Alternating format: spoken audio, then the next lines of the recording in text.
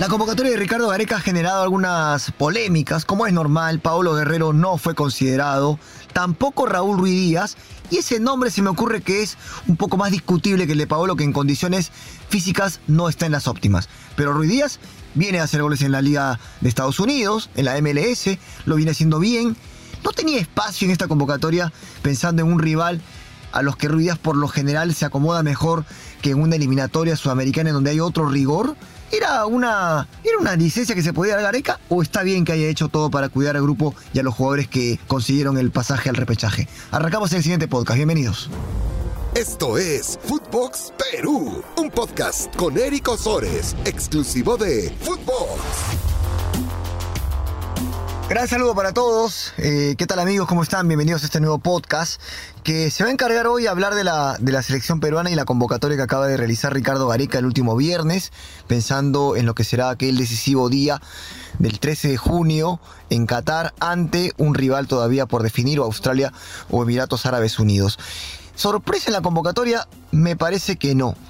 Me parece que no, porque Ricardo Gareca una vez más ha echado mano de su estilo. Gareca tiene su estilo de trabajo, tiene su manera de manejarse y le ha resultado. Vaya que le ha resultado. Aunque esto no es garantía siempre de un acierto. No siempre Gareca puede estar expuesto a una mala decisión. Y él mismo lo ha dicho. Pero toma el riesgo, asume su decisión, asume su responsabilidad. Salió el viernes la nómina. Muchos pensábamos que podría incluir en esta o a Paolo Guerrero, muy difícil, pero había una mínima posibilidad, y la otra, que sí creo tenía más fuerza, era la presencia de Raúl Ruiz Díaz.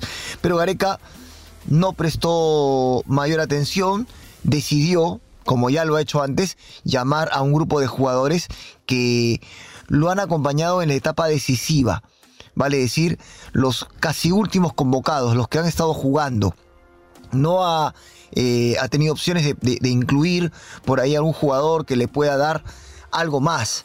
Y si bien es cierto, la postura de Gareca de cuidar el grupo, de ser coherente, de ser congruente, de dar un mensaje potente para adentro, es una postura absolutamente respetable y exitosa también. Pero yo la verdad no comparto la postura de Gareca al no llevar a un delantero como Raúl Ruiz Díaz. Lo de Guerrero lo entiendo. Paolo no está al 100%, está volviendo. Cabe la posibilidad que entrenando bien sorprenda de aquí al viernes, pero es muy difícil que Paolo pueda meterse en ese grupo pensando en el repechaje. Primero Paolo tiene que pasar varias etapas para poder ser un jugador otra vez competitivo.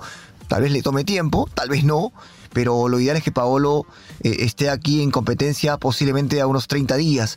Sería una fecha, me parece, absolutamente razonable. Y lo de Perú no puede esperar tanto. Son 2 semanas y Guerrero aparentemente no va a llegar en su mejor condición. No llegaría, e insisto, no se cuestiona esta decisión, aun cuando se ha pedido, se ha pensado que Paolo podía estar. Pero repito, es una decisión sensata, coherente, congruente. Y llamar al grupo que lo ha depositado en esta instancia también es congruente. También, como decía, es un mensaje potente para adentro, para el jugador, para la confianza, para el que no está bien sentirse una vez más respaldado. Y está genial. Pero creo que Perú, creo que Gareca pudo haber hecho una pequeña salvedad con el caso de Raúl Ruiz Díaz.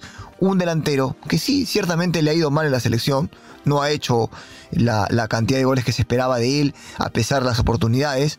Ha sido un rendimiento completamente distinto al del club, donde tocaba jugar, bien sea en México o en Estados Unidos. Pero Raúl Ruiz Díaz la rompe allá, pero en la selección le ha costado mucho. Sin embargo, Perú es una selección que no siento que se pueda dar el lujo de prescindir de un delantero para estar en el banco, ahí en la recámara, como una opción, como parte del trabajo. De repente no ser el primer suplente, tal vez no ser el segundo, pero el tercero sí. Yo creo que ahí, insisto, me parece válida la postura de Gareca, pero en estos casos creo que hay espacio para la salvedad. No vaya a ser que a Perú le termine faltando ataque, le termine faltando alguna pieza de recambio que se adapte al juego que quiere o que necesite el técnico a un solo partido. Preferible que sobre que falte. Pero en este caso Gareca ha decidido una vez más potenciar al grupo, que el mensaje sea para adentro, que el mensaje sea de los jugadores que lo han logrado, tal cual pasó en Rusia 2018, en donde se habló mucho de Claudio Pizarro, que podía ser una opción. Perú tenía a Paolo Guerrero prácticamente en el limbo, si jugaba o no. De hecho, y no entrenaba con los compañeros porque estaba castigado. Pero finalmente Gareca decidió llevar al grupo que lo depositó en el Mundial, y ahí no estaba Claudio Pizarro. Muchos opinaron, me incluyo. Pienso que Perú aquella vez pudo haber utilizado a Claudio Pizarro en algunos momentos de algunos partidos, por su experiencia, por su jerarquía, pero insisto, Gareca tenía planificado que el grupo ante todo, la confianza en los que llegaron, y así falte un delantero o un jugador muy, muy potente, Gareca siempre mantiene el mensaje que no pasa nada, el que lo supla lo va a hacer de la mejor forma posible, y así prescinde un poco del hecho de depender de un jugador muy importante. Más allá de que sí, Perú depende de buenos jugadores, como cualquier equipo. O sea, Perú depende de sus jugadores diferentes, de Cueva, de Carrillo, porque son jugadores que hacen una diferencia. Tapia, y cuando no está se siente. Aunque Gareca políticamente nunca lo dice. El mensaje es muy fuerte, insisto, de él, para decirle a la gente, hacia adentro y hacia afuera, que no importa quién falte, somos un equipo. E insisto, me parece bien, pero me doy la licencia de criticar y cuestionar, pero sobre todo de tener la diferencia que yo habría llevado a un delantero como Raúl Ruiz Díaz, porque sobre todo son rivales que no representan un partido clásico de eliminatoria sudamericana, sino que son rivales que se les puede enfrentar a partir de la picardía también. Se les puede hacer daño a partir de la picardía. Raúl Ruiz Díaz participó de aquel partido contra Nueva Zelanda, por ejemplo, que dio el boleto para el Mundial de Rusia 2018. Y aquella vez formó con Farfán y Ruiz Díaz, Gareca contra Nueva Zelanda en Lima. Y contra ese tipo de rivales, Ruiz Díaz hace una diferencia.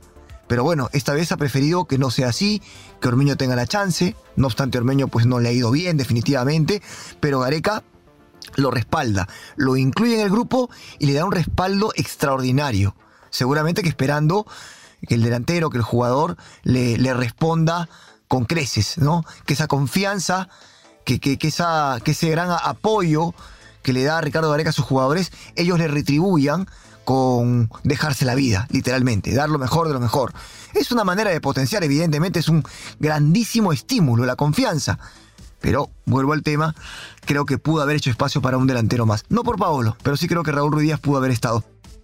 Después algún otro puede cuestionar si estuvo Santamaría o debió estar Santamaría en la convocatoria, el jugador de Atlas que va por la final del fútbol mexicano, que es el último campeón del fútbol mexicano con Atlas, un defensor peruano con un nivel distinto, pero desde que Gareca le bajó el dedo, Santamaría dejó de pertenecer a la selección.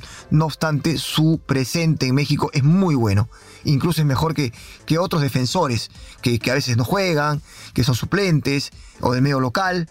Gareca no le ha temblado la mano para dejar afuera a Santamaría y potenciar a Ramos, potenciar a Abraham.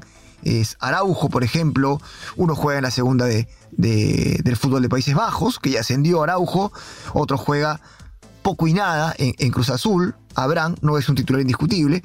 Ramos, que bueno, en Alianza no lo pasa bien, claramente no está en su mejor estado, y dejar afuera a Santamaría es como que llama la atención, ¿no? Es un jugador con una categoría, con una calidad diferente, pero Gareca ya no lo considera, ¿no? Otra vez el mensaje pareciera ser el mismo: el grupo ante todo, los que lograron el boleto, no obstante seas tú de un equipo pequeño, seas de un equipo que no le va bien, pero tú eres parte de esta fuerza que se ha armado, que es el equipo peruano. Y bueno, son estilos respetables, positivos, exitosos, aunque una vez más, en mi condición de periodista, pues no me voy a quedar callado, tengo que decir lo que pienso, y lo que pienso es que Raúl Ruiz Díaz debió estar en esta convocatoria. Ojalá no falte un delantero, ojalá no falte un goleador. Sí, alguien me dirá, sí, pero Eric, nunca rinde en la selección.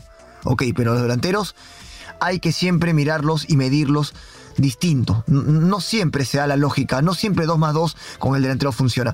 Son una estirpe diferente, son una raza especial. Entran en rachas, les va bien, entran bien y hacen muchos goles, no entran bien y se aguantan, pero en algún momento las rachas comienzan y terminan. y yo a un delantero, a un 9, a un goleador, siempre lo tengo que mirar de una manera diferente, porque son jugadores, insisto, que definen partidos, que finalizan lo que bien hace el equipo. Así que, bueno, ni modo. Esto es lo que armó Gareca, está bueno, está bien, es lo lógico. Perú se va al repechaje con su mejor oncena, con un par de nombres que se pueden discutir, pero más allá de eso, es lo que tenía que convocar Gareca. Así que, además de eso, ha dicho que pase lo que pase, sea el viaje largo, haya mucho calor, enfrente a un solo partido, que puede ser difícil, a una sola confrontación, pase lo que pase, para Gareca el equipo está preparado, altamente preparado para enfrentar la rivalidad que se vaya presentando. Mentalidad fuerte, ¿eh? Ojo que también hay que destacar eso. Muchas gracias, chicos, hasta la próxima. Y Perú entra en una etapa ya de preparación cada vez más fina, pensando en ese soñado boleto al Mundial. Footbox Perú, un podcast con Éric Osores, exclusivo de Footbox.